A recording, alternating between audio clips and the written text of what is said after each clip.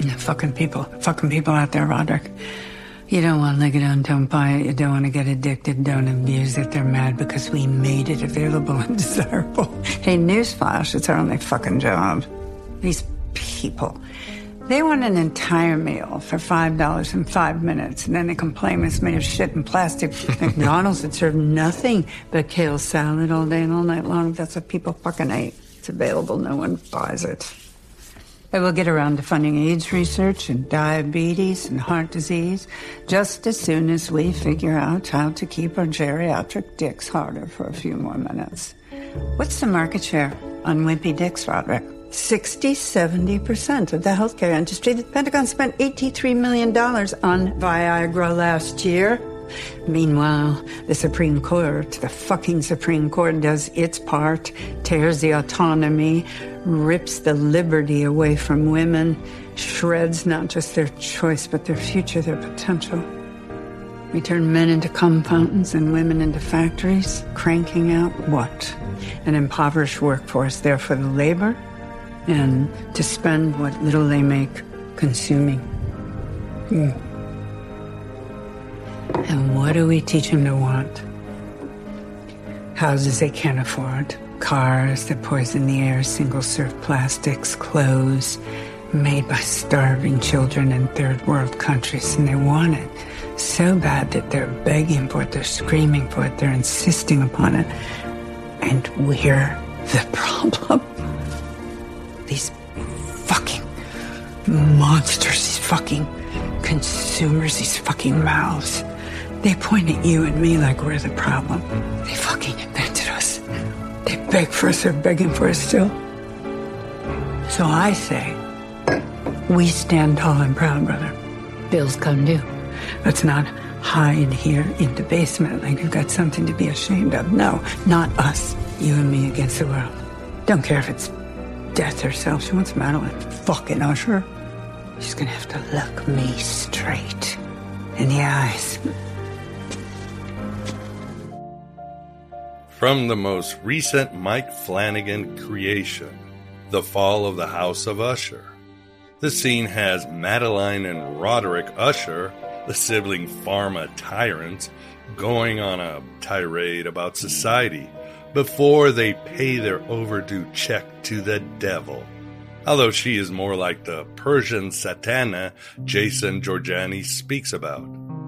As Radiohead wrote in Karma Police, this is what you get. You can't play God without being acquainted with the devil. But Madeline Usher is not wrong. We do give power to the Archons and their Karens and Catamites in the establishment. Nobody holds a gun or Viagra-hard penis to our heads when we go for the fentanyl or the OnlyFans or the two-party system or the bad diet or the doom scrolling or the Netflix binge-watching or whatever. Nobody told us to cram a handful of blue pills up our rectums of reality.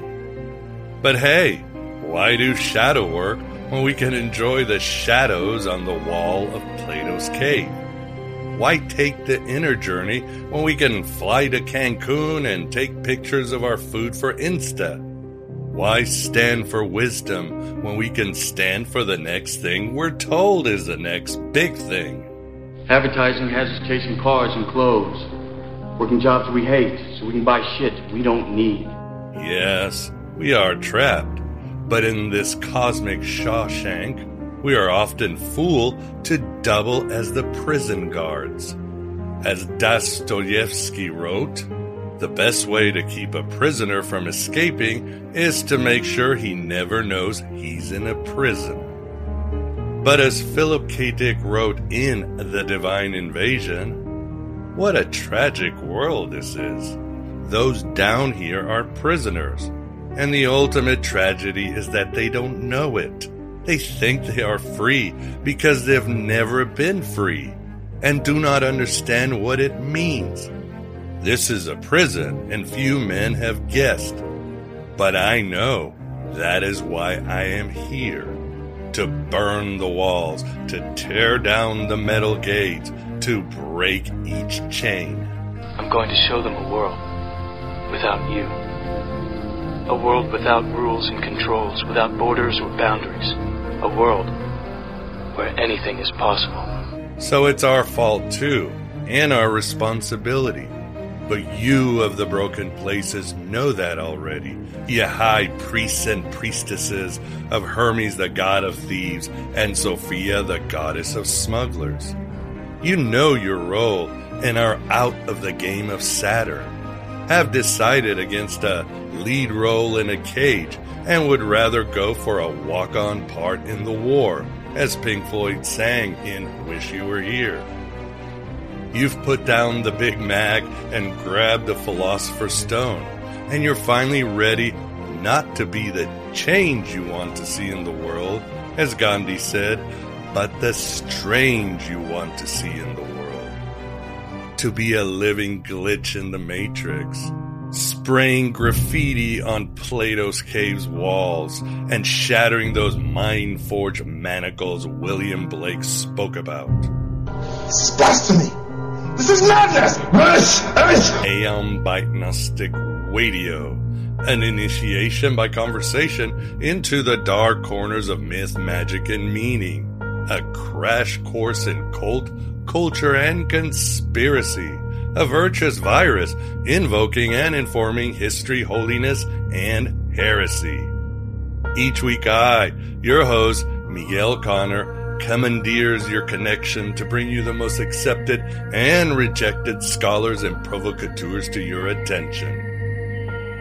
Fun, compelling, and deeply weird. This is the blow-your-mind cocktail party conversation you always wanted to listen in on. And you deserve to be here, for you are a shining, crazy diamond that should be seen and can ignite the universe with so much wonder.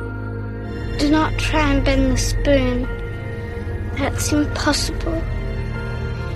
Instead, only try to realize the truth. What truth? There is no spoon. There is no spoon? Then you'll see that it is not the spoon that bends. It is only yourself. So how do we get out of this prison, this digital hellscape and bad software simulation? Well, I can assure you the Gnosis and Technosis of our astral guest will come a long way. A massive red pill suppository. It's an honor to have David Sweeney back at the virtual Alexandria.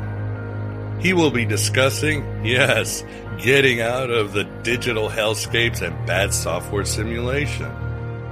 From Philip K. Dick to Grant Morrison, from Baudrillard to the recent Apple show Silo, from postmodernism to anarchism, get ready finally to awaken to your destined potential. It's become appallingly clear that our technology has surpassed our humanity. And you know, David, we'll discuss so much Gnosticism in modern times, as well as a lot of cool conspiracy stuffy stuff.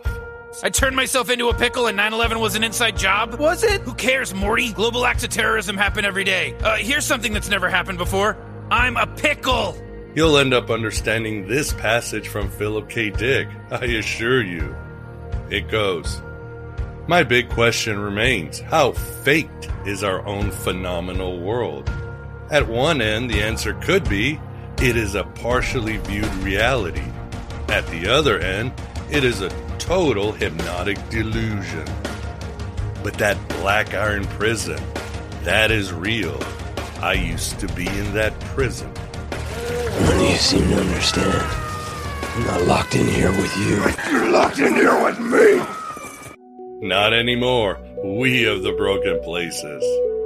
For wokesters or NPCs that might be listening, let me share a story I heard from one of my favorite esotericists, Benebell Wen, on her YouTube channel. She talked about her days practicing Buddhism. One time, Benebell told her master that she thought Siddhartha wasn't that great of an example. After all, he abandoned his family to go to some metaphysical man cave. His temptations of Mara were mostly about hot chicks, so he was basically a projecting incel. He took his time in all things and wasn't mature in many cases before reaching enlightenment. You have to joyfully participate in the suffering of the world. Benebel's master agreed that Siddhartha wasn't a good role model, that he was deficient. Then he told Benebel that since she was ahead of Siddhartha in awareness and integrity, it would be a lot easier for her to reach enlightenment. And good luck with that. Shut up! So I say the same to you, wokesters and NPCs. If you think, for example, that the founding fathers were lacking in character and morality, then it shouldn't be a problem for you to defeat any mighty empire and start your own country. Shouldn't take you long. And this new country of yours will be much better than the USA or any Western country. Good luck with that. I'm sure you'll also do better than Jesus and not get caught or lose your temper. You'll do much better than Crowley, Bowie, Joseph Smith, Muhammad, or Mary Magdalene. You've got this, and good luck with that. Shut up! This is what you get. This is what you get. And a dishonest man you can always trust to be dishonest. Honestly. It's the honest ones you want to watch out for. Because you can never predict when they're going to do something incredibly stupid. You just don't get it, do you? We liked historical figures or impactful celebrities, not because we knew them, but because they helped us know ourselves. This is what you get. We are all in the gutter, as Oscar Wilde said, but some of us are looking at stars. In our imperfections and sins, whether we're eating Big Macs or have the Philosopher's Stone, we can help each other escape this black iron prison. That is the mission of Aeon Byte. That is what your fallen host, Miguel Connor, has always tried to do. Welcome to the desert of the real. This is what you get. On to the interview with David Sweeney. But first, how about some more Gnosis from The Fall of the House of Usher?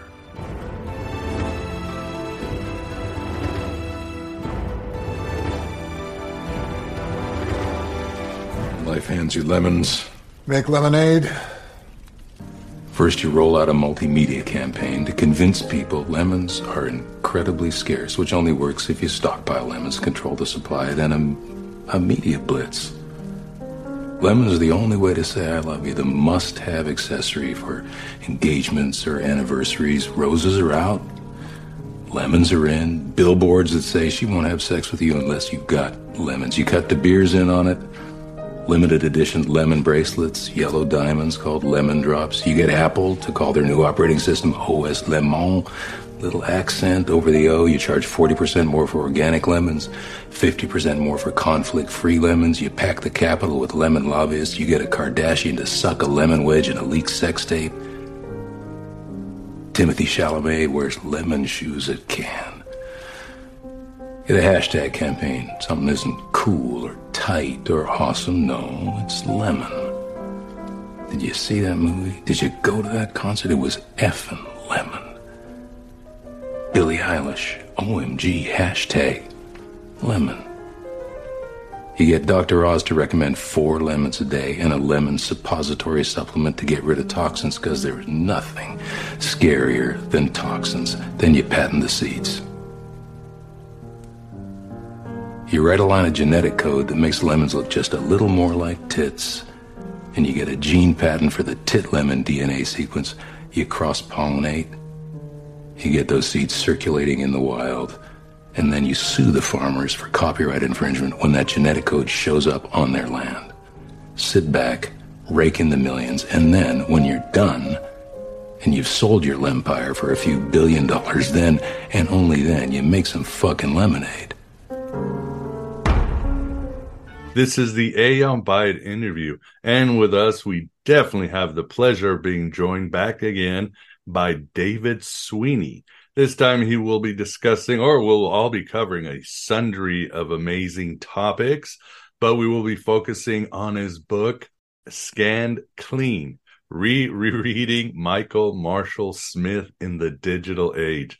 David, thank you very much for coming back on the show. Oh, thanks for having me. It's almost a pleasure, a privilege. And it's always a lot of fun and very insightful. And with us, too, we've got the Moondog Vance. Vance, how are you doing? Oh, I'm fine this wonderful California morning. Looking forward to hearing about this author and the digital analysis of literature. So, David, it seems the world is just getting crazier since we last talked. What do you think? Oh, I mean, it's just one thing after another, isn't it? It's just, I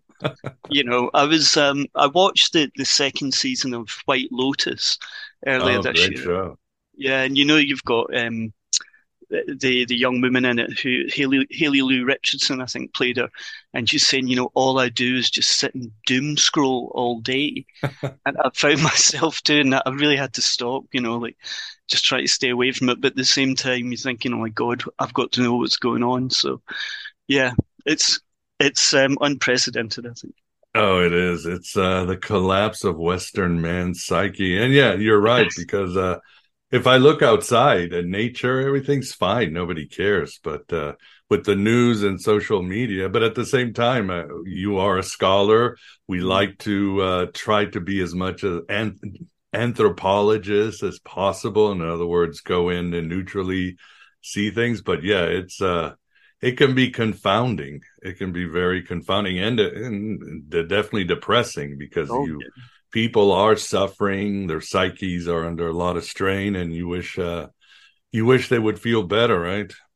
Well, I was speaking to my students yesterday on my moving image course, and I was really surprised and kind of heartened to hear that so many of them have just withdrawn from social media, for that kind of doom scrolling idea that they just can't take it anymore. And they were telling me about how much they've really enjoyed kind of going outside. And, Glasgow's such a beautiful city. It's the dear green place. And, a lot of them are saying that that social media is something that you kind of grow out of, it's really essentially the teenage experience, or central to the teenage experience rather.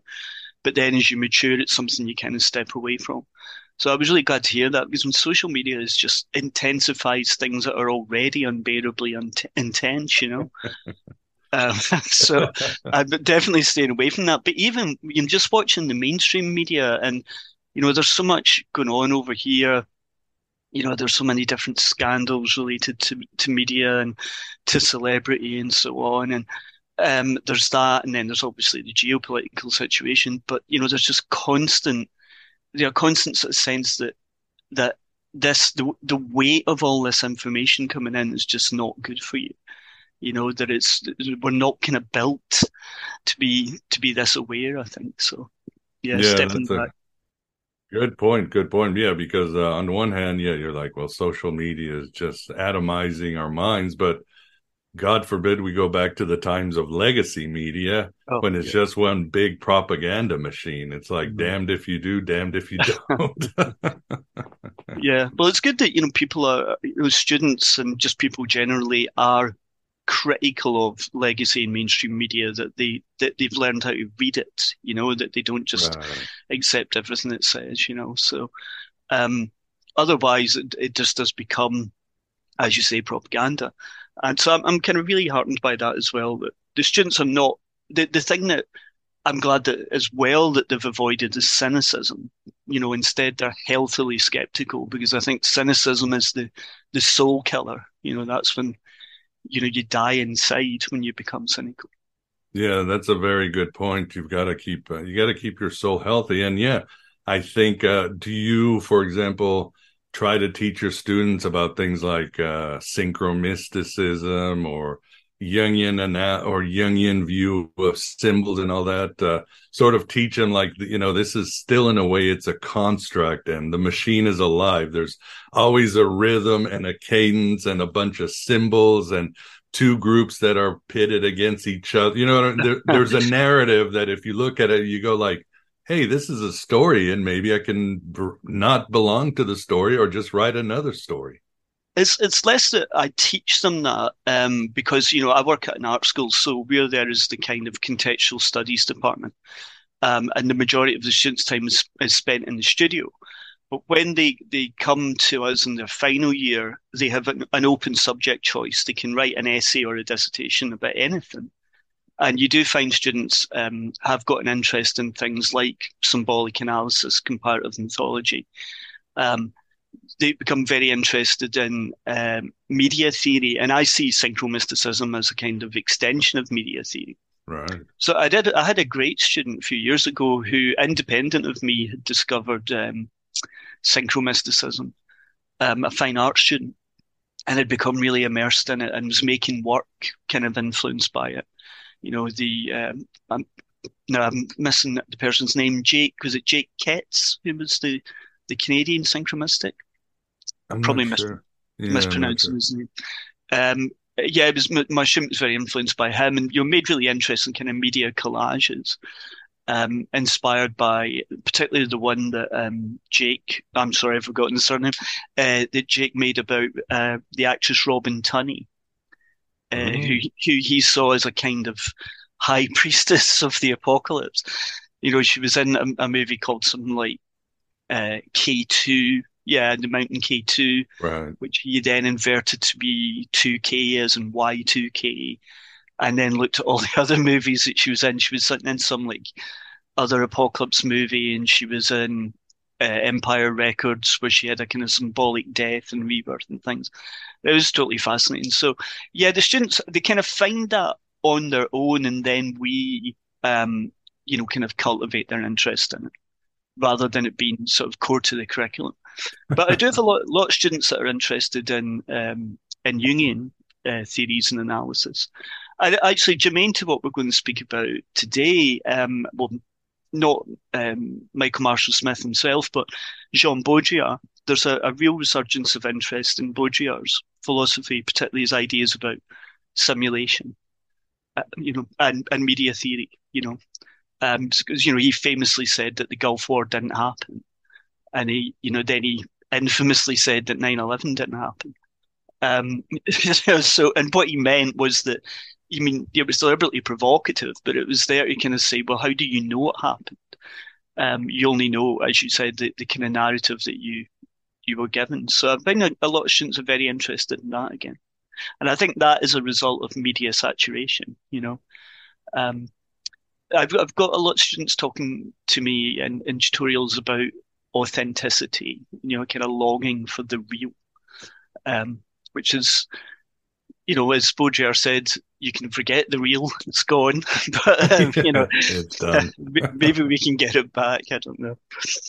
Oh yeah, it is incredible. Like you said, all this information is, it's interactive, but yeah, reality is, completely collapsed, especially when you look at people, how they will look at an issue or an event and they will see completely different things. And if you don't still yourself, you might get swept away. But if you're in your center, you're like, okay, I don't know if the event no longer matters. It's almost like the reaction of all these sides and the narratives they take and the symbols they circle their wagons around. It's, like you said, for Baudrillard or Philip K. Dick or Carl Jung or even Marshall McLuhan, I'd say watch these guys, think about projection, reality, and then, be, as I tell people, stay stoic, my friend, and just be an anthropologist. Just walk through the jungle and take notes and find out more about yourself than anything, what your role might be in this world. Everybody has a role and a mission and can be helpful. What I'm really glad to see kind of diminishing in terms of like student interest is this idea of post-truth, that was really prevalent after Trump got elected, but also kind of corresponding with that was this idea that you create your own reality. And I've never been comfortable with that idea, that there is a reality that we all share, and we have to accept that there's a reality we all share.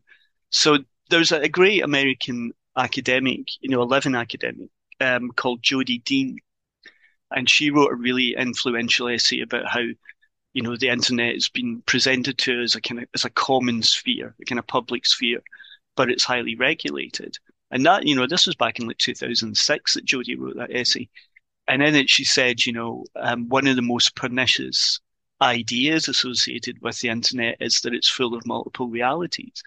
There is only one reality, and it is a site of conflict. And it's true, So, it seems to me like a kind of consumer mentality to think that you just pick and choose reality or you just pick and choose truth. And we have to kind of, I think, realize that we do share a planet and we do share these events happen, and then there is a narrative that surrounds the event that has happened, and we have to understand how those narratives are generated. Yeah, it's quite a battle, and even then we can go into the Jungian part, or where his famous dictum, if you don't make the conscious conscious, it will appear as fate.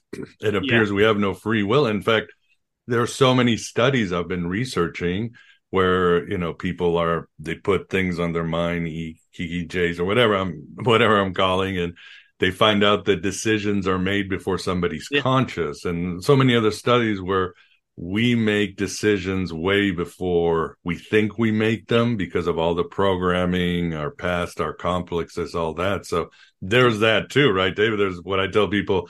Yeah, you got to untangle this sort of a weird reality, matrix reality, but you also have to understand your inner matrix, which is kind of the same. It's a big domain of layers of false information or coded information. Yeah, I mean, another contemporary American academic, Stephen Shaviro, who wrote a book called Doom Patrols in the 90s, which was inspired by Grant Morrison's run on the comic Doom Patrol. Stephen Shaviro writes a lot about that idea that, the same kind of thing you're talking about, that research into decision making, that decisions are made before the kind of conscious recognition that the decision has been made.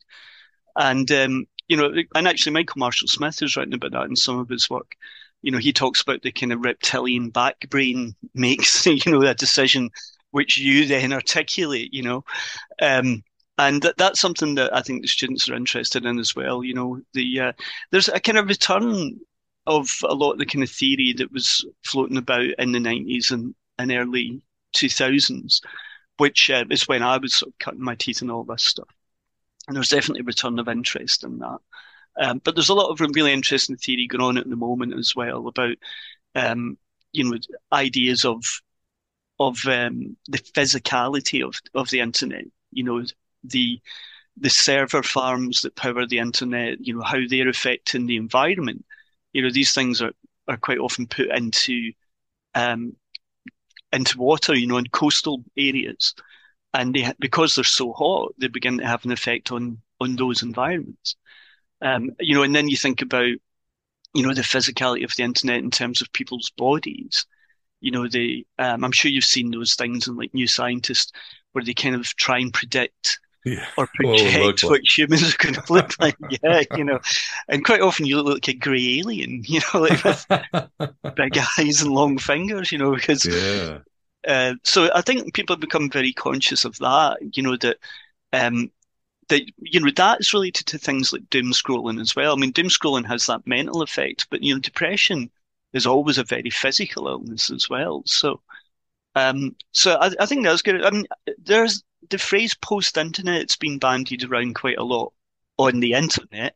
So you kind of think, how post-internet can it actually be? But I think there is a sort of sense that the internet has lost its novelty in a lot of ways. And in that sense, people are now looking for something not, against the internet, but something other, or something, that you can do rather than spending all your time online. And that goes back to what I was saying earlier on about the kind of authentic experience that people seem to be craving. And part of that, I think, too, relates to the lockdown during the pandemic. There is the kind of cliche that people just spent their whole lives online. But that's not necessarily true, because people had more time to go and wander around the streets. The streets were empty. Go and wander around parks and things like that. Social distance though you might have been. And you also had people doing things that they didn't have time to do before, like, gardening. Even if it was just gardening, in a balcony, if you lived in like a flat or an apartment, growing your own food.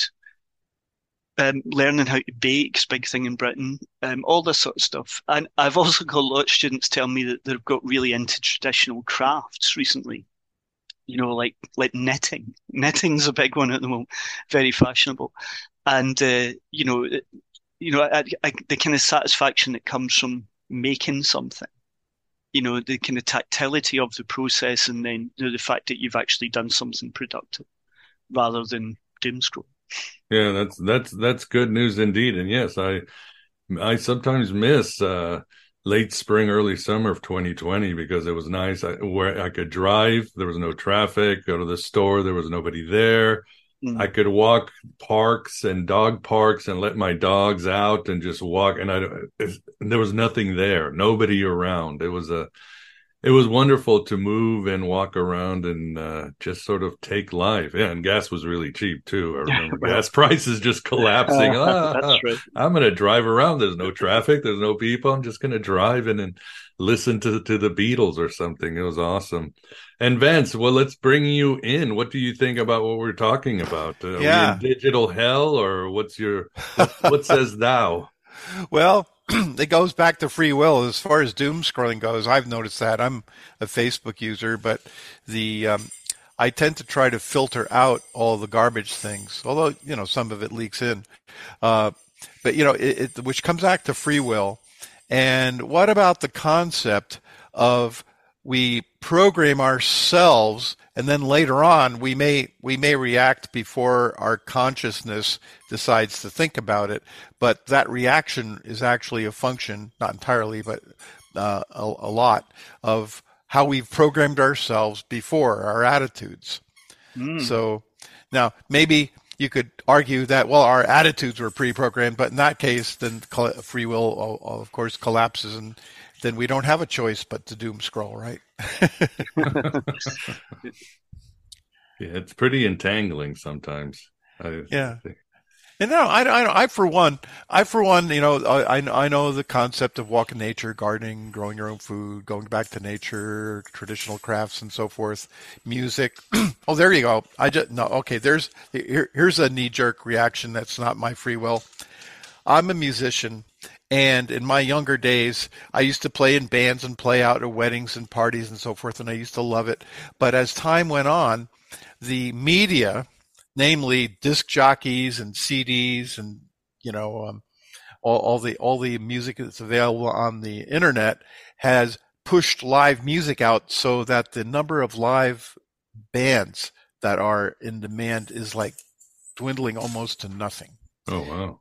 And so my opportunities for playing with other people out in public have grown, smaller year after year. So there's an argument for saying, that our technology is robbing us of our human interaction with each other. That's really interesting, because there seemed to be, and seems to certainly in Britain, a kind of resurgence in live music. That not just kind of big mega concerts like Taylor Swift or something like this, but small club bands playing. There's a very healthy music scene in Glasgow, and always has been. Cool.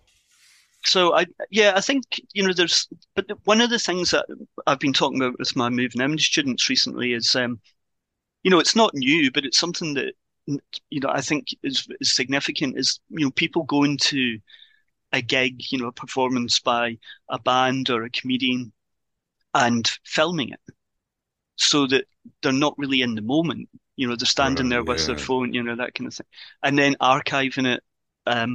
You had the kind of phenomenon like when Chris Rock played in Glasgow. I think it was part of this tour they did. One of the conditions for the audience was that they had to surrender their phones, which were locked in, kind of little yellow bag with their name on it, but they weren't allowed to have their phone for the duration of the performance. I think Kanye West did it as well.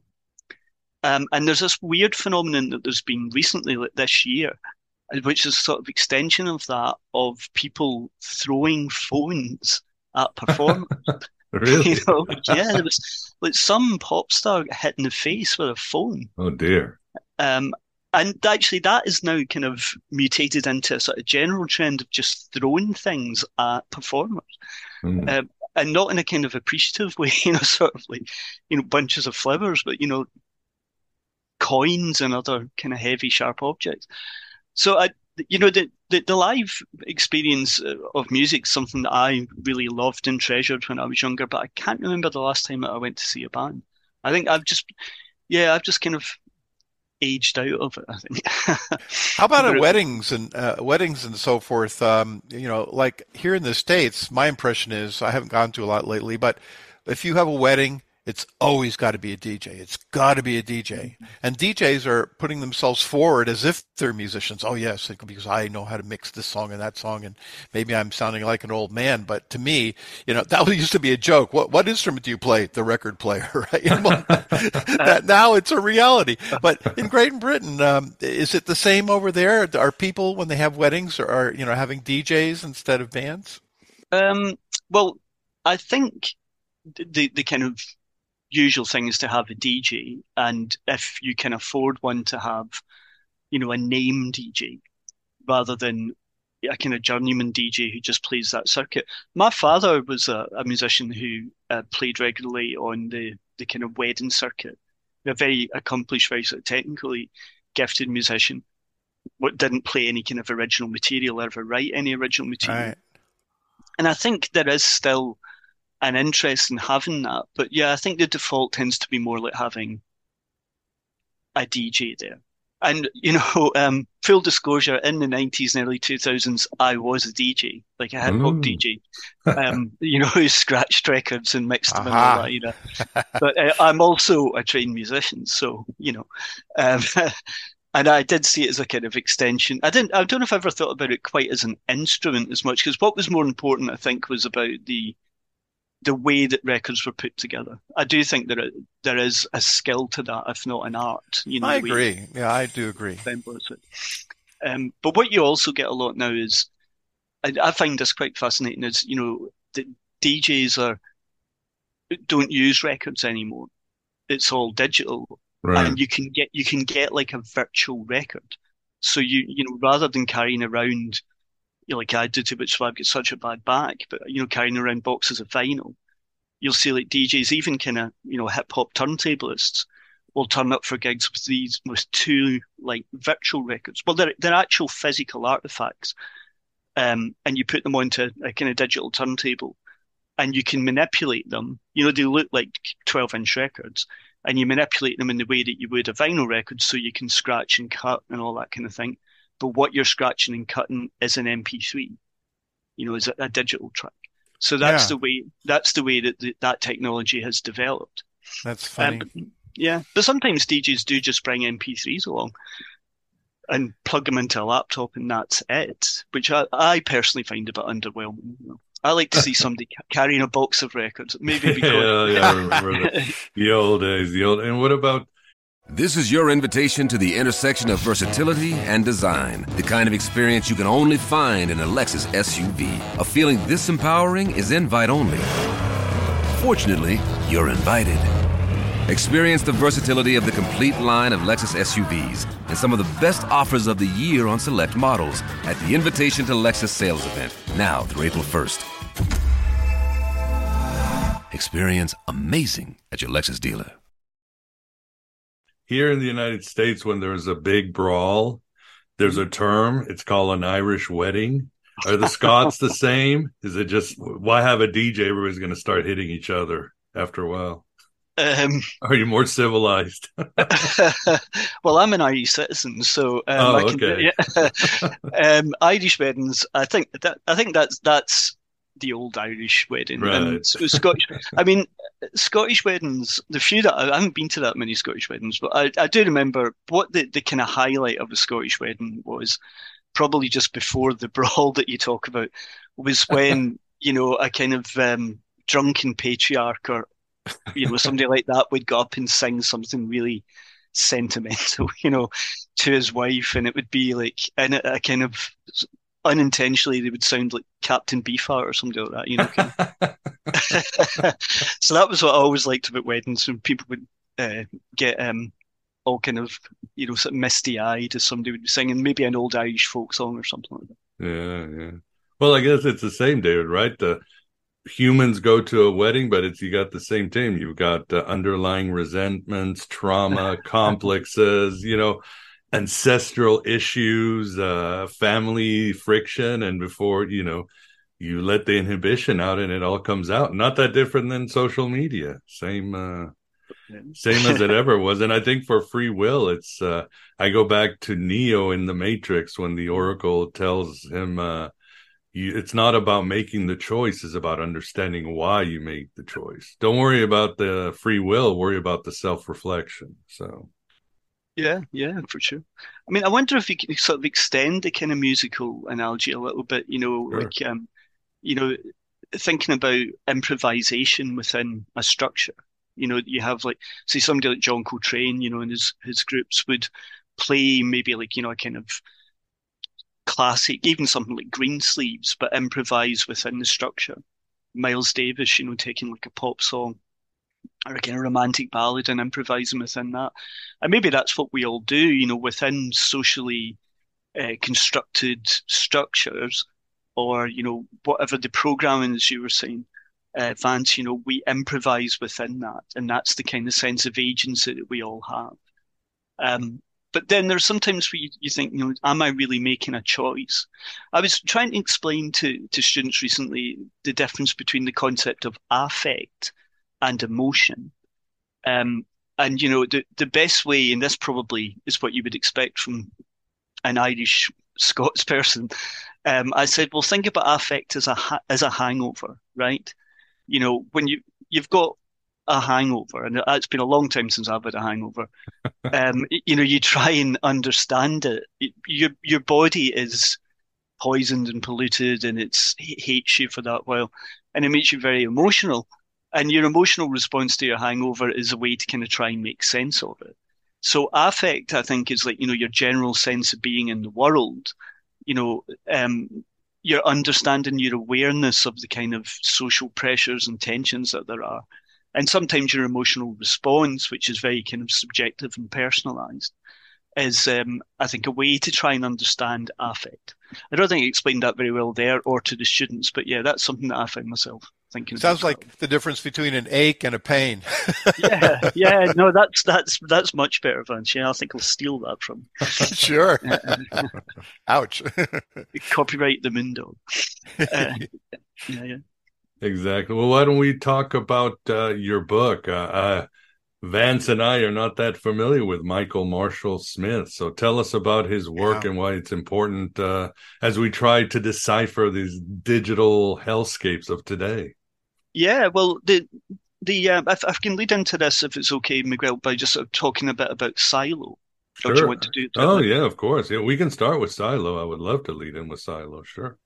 Okay, well, I'd emailed you after I'd watched the first season of Silo, and I was really taken with it.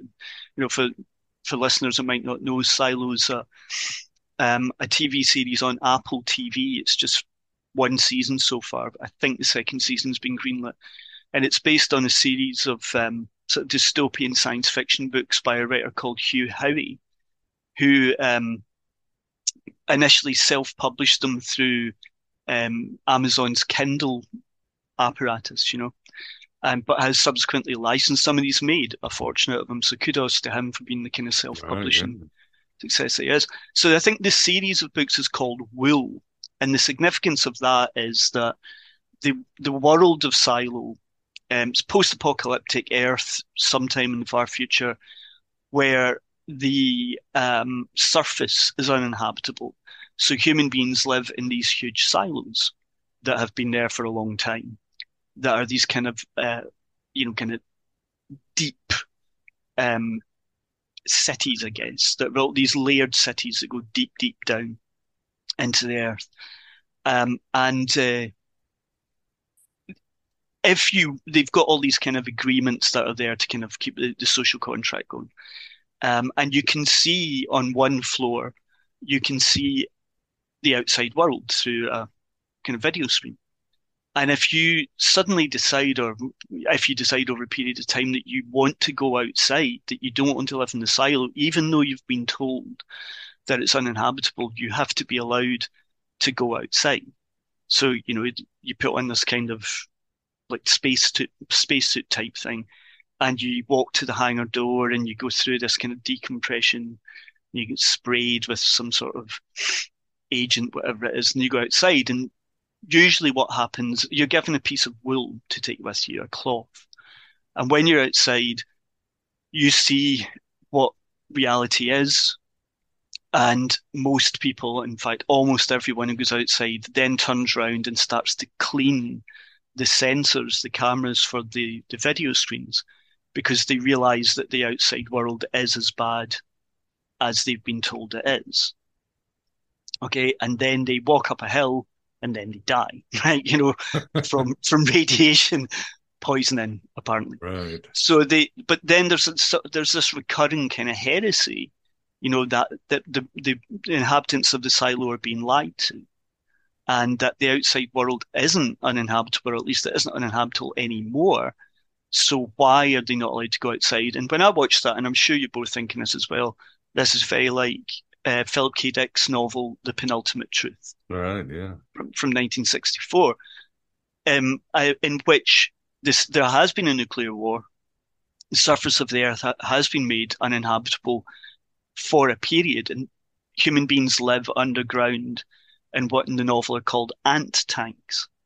So, you know, there's the kind of mass concentration of people who labor away in these underground dwelling places. But the reality is that the surface is perfectly safe. It's regenerated itself.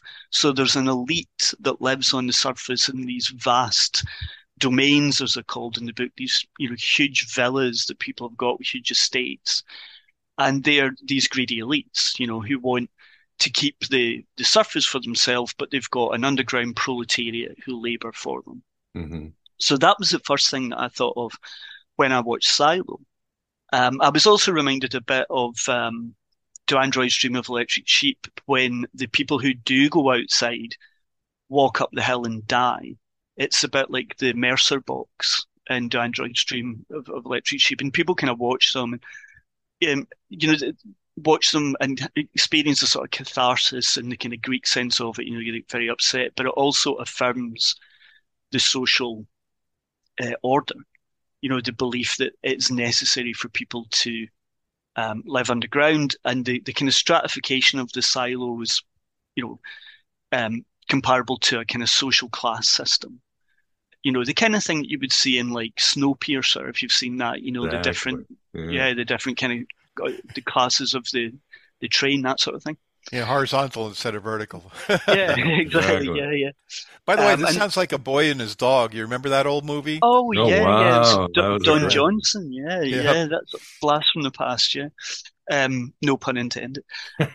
So you know, you've got the kind of heresy, and that narrative runs through it. That there's inconsistencies in the story, and at one point there's a kind of glitch, and the kind of video screen image of this blasted heath outside is replaced with an image of a perfectly, you know, kind of habitable meadow.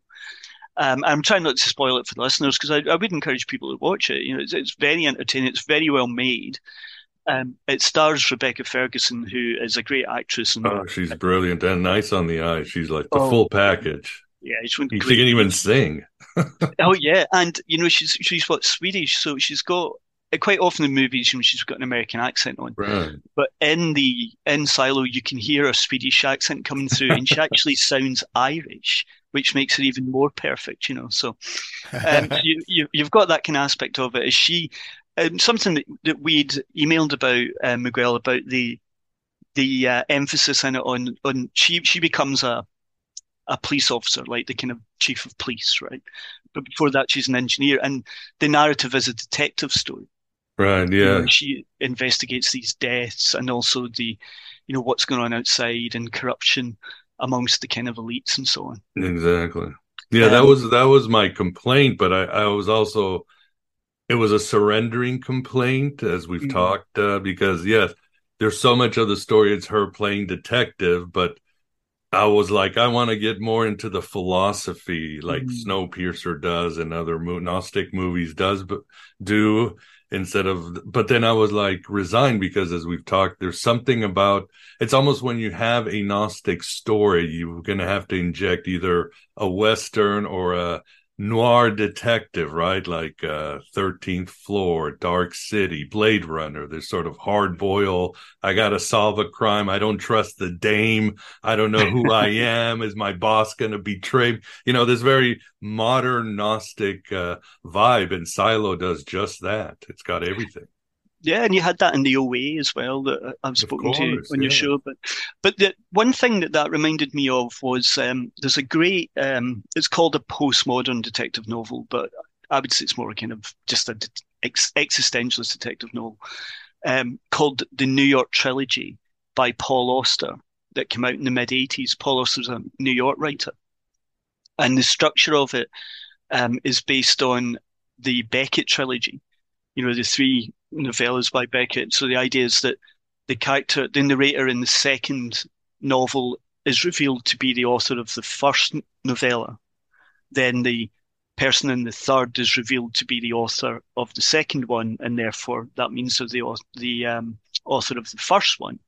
And then, you know, the implication is, well, if Beckett is the author of all three, then who is the author of Beckett? You know, it's that kind of idea of the kind of recursive notion of, you know, who made who, as AC/DC once put it, you know.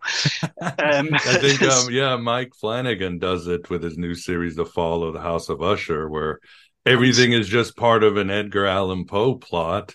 And you know what's going to happen, but you wonder, the characters are talking about Edgar Allan Poe, and you're like, don't you know you're in his story? Get out. It's kind of that kind of same vibe. Well, Paul Auster did that in this novel, and you know, I used to teach comparative literature at the University of Glasgow before I moved to the art school to teach. And we taught that novel, the New York Trilogy, there. And we compared it to Oedipus Rex by Sophocles. And, you know, the sense that Sophocles goes and investigates this mystery, you know, and, you know, who's the killer, and he is revealed to be the killer, you know. So you know, it's that kind of, you know, as you were saying, like Mickey Rourke and Angel Heart. Angel Heart, yeah. You mentioned Blade Runner, Deckard, you know, who is he really, that sort of thing. So I think the existential aspect of it worked quite well in of the existential aspect of the detective story worked well in the OA, you know, where you've got the character Kareem Washington in the second season. And of course that ends with him having this literally awe-inspiring revelation that he's a fictional character. You know, spoilers, but that he's a fictional character, right? And it's interesting to me that Brit Marlin and Zal Batmanglij, who made the OA, you know, their new thing that comes out next month is called A Murder at the End of the World. Yeah. And it's a sort of post-Knives Out type whodunit. But of course, they just use those kind of genre trappings for all their kind of philosophical and indeed Gnostic explorations. So I agree with you that I would like to have seen more of that in Silo, and hopefully it's going to lead into that. But even, you know, the kind of look and feel of it, all these journeys that people have to make between floors, because there's no elevators. And, you know, that's one of the plot points. Why aren't there elevators in this place, you know? And it's kind of, you know, a heresy to complain for the lack of elevators.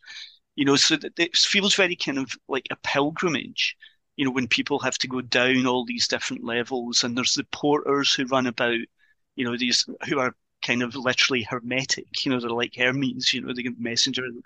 And there's all that kind of, so it felt very, not labyrinthine, I guess. Is it Pirandelli? Is that the artist I'm thinking of? And maybe a bit like Escher as well. And you could also think in the myth of Sisyphus, you know, you're constantly, you know, repeating the same things, going, you know, rolling the stone and all this kind of thing. But I found Silo also to be very reminiscent of one of Michael Marshall Smith's novels. His first novel, in fact, Only Forward. So that came out in 1994. And Michael Marshall Smith is a British science fiction and horror and crime writer who I discovered in the 90s. with his second novel, Spares. And Spares was optioned by DreamWorks, but they made the film The Island instead, which is very similar to Spares. You know, the idea that you can grow clones for spare parts, that's why it's called Spares. The movie and the novel Never Let Me Go. No, yeah, that was intense. Yeah, so that's very like Spares as well. But in One of Us is a really strange novel. Not One of Us, sorry, that's his third novel. Only Forward is a really strange novel in that. So Michael was a very early internet adopter, and I wouldn't say that his writing is cyberpunk at all. But Only Forward comes close to being like cyberpunk. So the setting for that is this future city that's just called The City, which is broken up into neighborhoods. And those neighborhoods are themed. So, you know, you get a neighborhood called Color, which is for people who like colors. You've got a neighborhood called the Cat District, which is run by cats and all this sort of thing. And it seemed to me that it was very like in a kind of imagining of the internet. You know, that the websites that you have correspond to your personal inclinations and tastes and dispositions. But one of the neighborhoods and again, it's a detective story, so that, you know, the character Hap is employed to go and investigate things by the people who rule the city. So in this case, it's a missing person. One of the neighborhoods that he goes to that he has to break into. Most of all the other neighborhoods, you're allowed free passage. You might have to, like, you know, get your papers checked at the border or something, but most places you can go as you wish, right? Apart from this one neighborhood called Stable. And Stable is like the conceit behind Penultimate Truth and Silo. And well, we don't actually know what the truth is in Silo at the end of the first season. We don't know if the outside world definitely is uninhabitable or not, right? But in Only Forward, Stable is this recreation of a sort of perfect idea of like 1950s America. And the people in Stable live in a kind of collective fiction, right? You know, they believe that the outside world is uninhabitable apart from Stable, and in that environment, it's like this kind of, you know, mid-century, mid-20th century, kind of very relaxed, conservative in a lot of ways, in neighborhood where there are things like crime and all that, but mostly it's just a very kind of pleasant way to live your life. You know, right. You just kind of got on with it. But the people who run Stable have told them that the outside world is not, you know, it's not safe to go into. So that it's only part of the novel, but I know that Mike, having interviewed him and done various sort of events with him and things, I know that he is influenced by Philip K. Dick, and he did win the Philip K. Dick Awards a few times for his writing.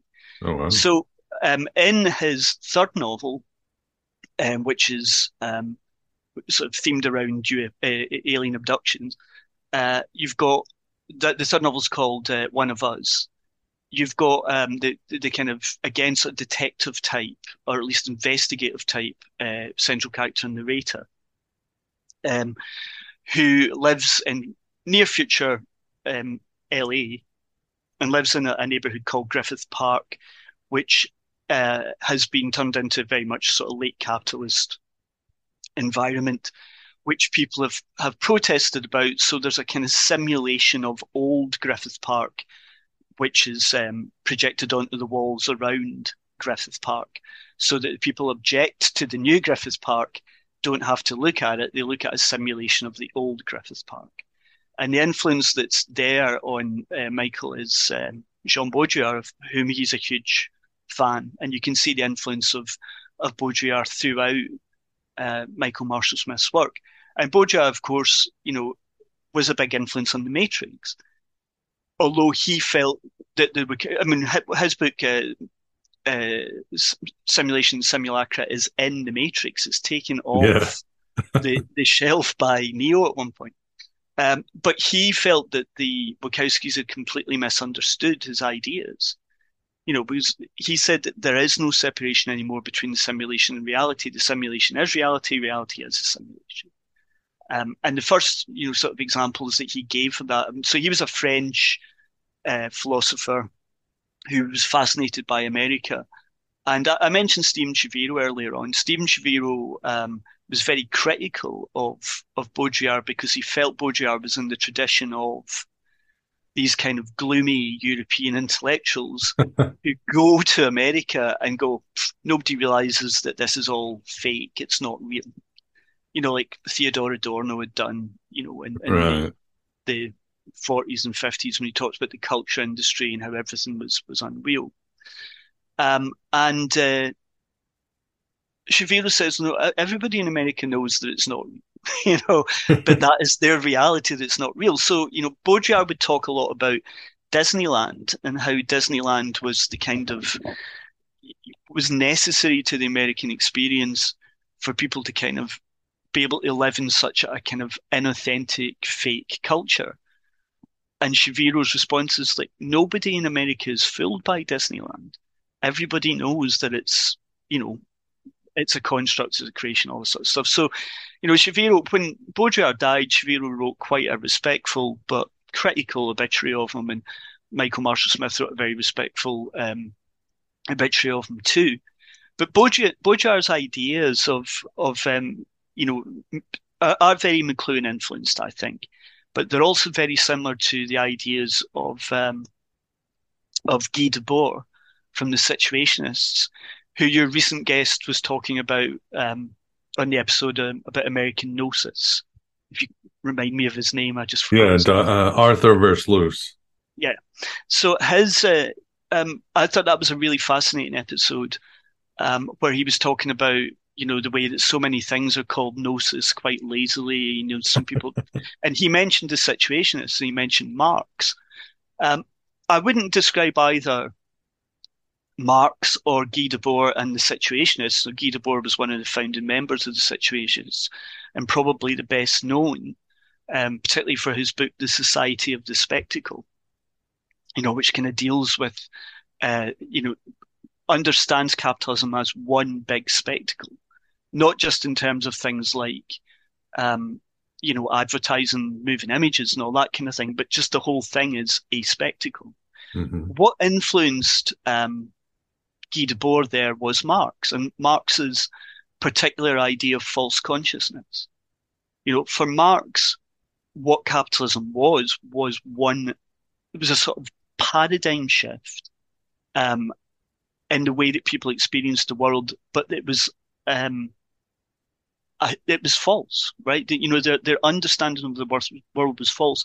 So related to the concept of false consciousness in Marxist theory is another concept of his of commodity fetishism. And what Marx was saying was that commodities, and this is a sort of rough quote from Marx, but he says, when we first look at a commodity, it just seems like any other thing. But actually, when we think about it, now Marx says something like it's full of, theological niceties and complexities, something like that.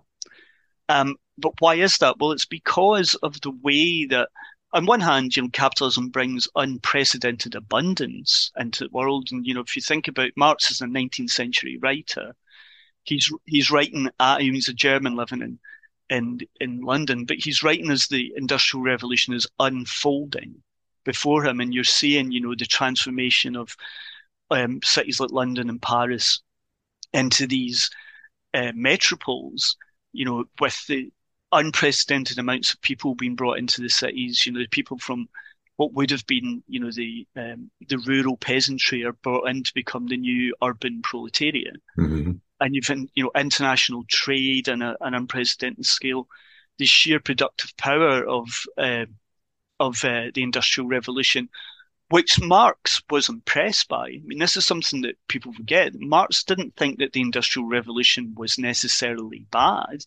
He just felt that it was in the hands of the wrong people. Right. So much so that, in the Communist Manifesto, Marx and Engels speculated that as they say, that the industrialists, the capitalists, bourgeoisie, as they called them, have created their own gravediggers. Now, why? Because capitalism is so fundamentally exploitative and iniquitous that what that is done, they say in the Communist Manifesto, is lay bare all the kind of deceptions of history. Because, of course, as everybody knows from the Communist Manifesto, the history of all society is the history of class struggle, which is what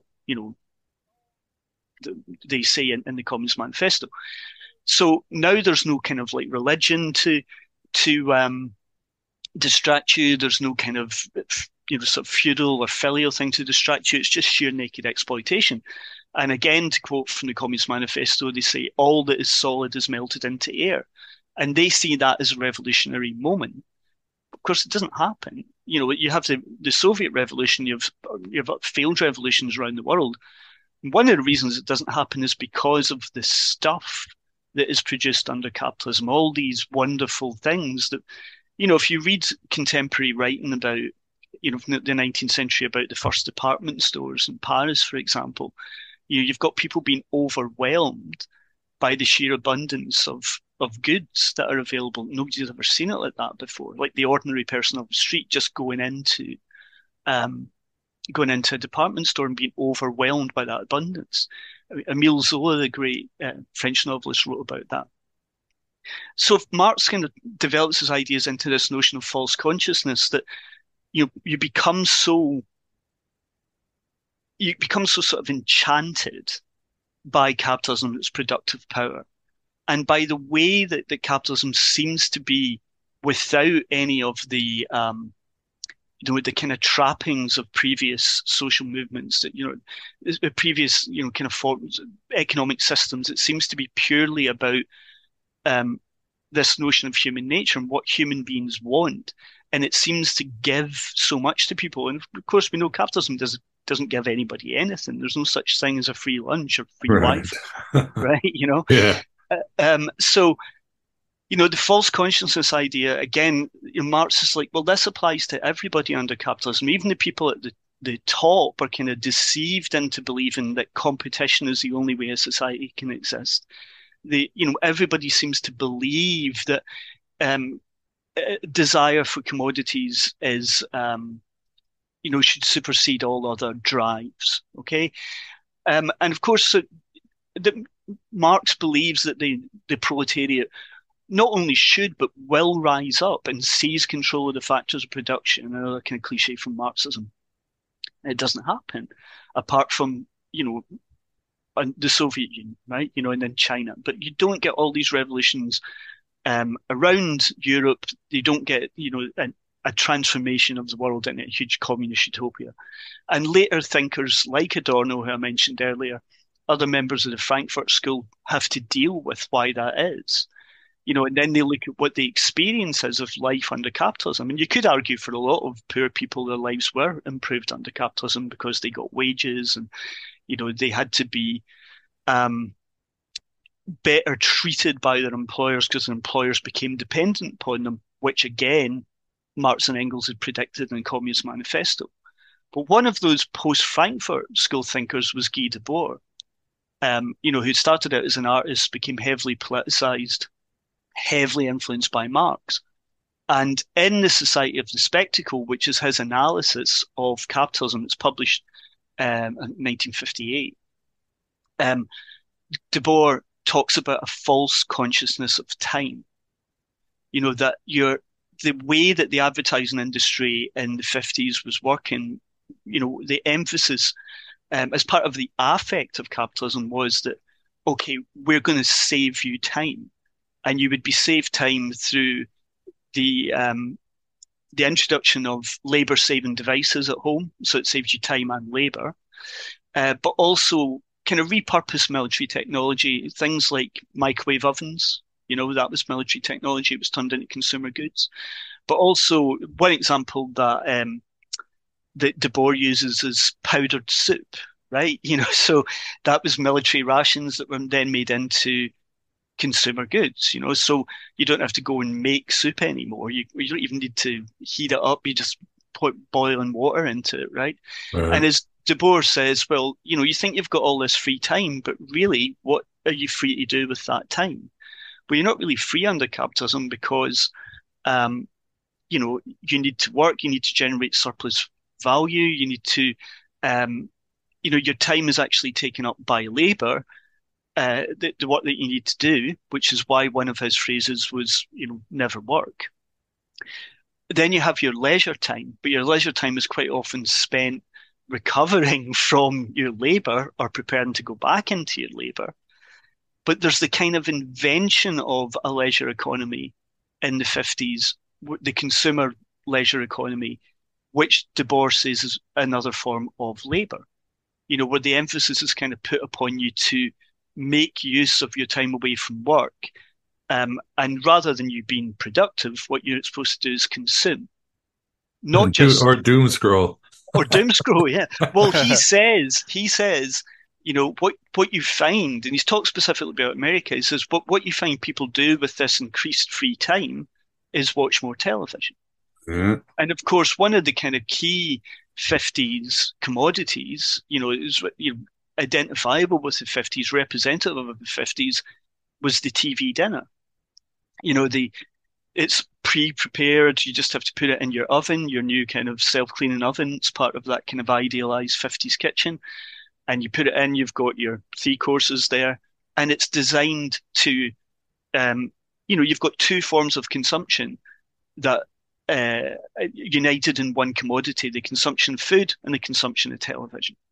You sit there and you consume TV while you're eating your largely pre-prepared meal. It's all chopped up for you. It's kind of, in the UK, they're called ready meals. You get them from supermarkets, and they're different from TV dinners. The things you're meant to just cook in the microwave.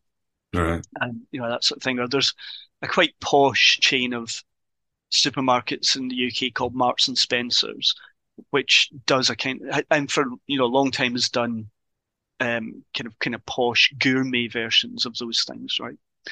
So this is the kind of false consciousness idea that I think is sort of Gnostic adjacent, if you want to call it that. It's in The Invisibles, Grant Morrison's The Invisibles. There was one issue in the second volume where you've got the Invisibles kind of standing, looking sort of startled, and the speech balloons are overlaid with kind of typewriter font, like the Courier font. Yeah. And, Ragged Robin says, "What's my revolutionary agenda, boss?" And King Mob says, "Consume." And that was a reference to the Situationists, to their idea of détournement, which in French means to ambush. So they as artists, said that they would never produce anything original because novelty was what drove capitalism. So instead, they would just make collages, or they would transform existing artworks, or existing advertising and so on, that kind of thing. They would subvert it. A kind of diluted modern version of that approach is what you see in Banksy. The artist Banksy, the kind of grill artist Banksy. Particularly like one of his images, which I think is called Napalm. It's got that. There's a kind of collage. It's got the image, the famous image from the Vietnam War is the young girl who's been scalded by napalm. And she's been led away by her wrists. On one side it's Ronald McDonald, and the other side is Mickey Mouse, right? So it's a not very subtle commentary on capitalism. But the situation is also, as I said, they opposed work. The idea was you would never work. And they saw capitalism as a kind of waking dream. As Guy Debord put it, under capitalism, it's a topsy-turvy world. A moment of the true is a moment of the false. Okay? So they tried to escape from that through what they called the dérive, to drift in French. So they would walk around the city late at night for days on end. They would sometimes take drugs, or sometimes they would just deliberately not sleep, as they would try and enter into this kind of sort of mystical state, that kind of hallucinatory state that would come with sleep deprivation or drug use. Some of them got interested in the occult, that kind of idea of a kind of sort of rules-based occultist approach that you would follow numbers that you would see on street signs or so on. The novel New York Trilogy's got an element of drift, of derive in it as the narrator wanders around the city and gradually becomes another person. So they would do that, and they would try and kind of discover. They believed that work was evil in the way that some Gnostics did. And they believed that what life should be characterized as by a constant state of play. That they were influenced by surrealists, the Dadaists as well, and the idea of a kind of, sort of endless childhood. So they tried to experience that as well, to try and discover a new kind of experience of time that was different from the false consciousness of capitalism, which of course regulated by work, but also by leisure, which, as I said, they saw as another form of labor. That you were being constantly kind of programmed to consume. You're being constantly stimulated by the media, which was, of course, the engine of capitalism. And there you have it, ya shining crazy diamonds. For all subs, get ready for another 40 minutes plus of high-octane Gnosis. David will continue taking us to some amazing places and providing insights galore. So much more on comic books, Gnostic television, radical philosophy, cultural deconstruction, and technosis. For the full simulation, please become a Patreon, AB Prime member, or Red Circle sub. Your support is the only thing keeping the lights of the Pleroma on, and I can't do it without you. Alright, for subs, let us to the second half of David's fantastic interview. This is what you get.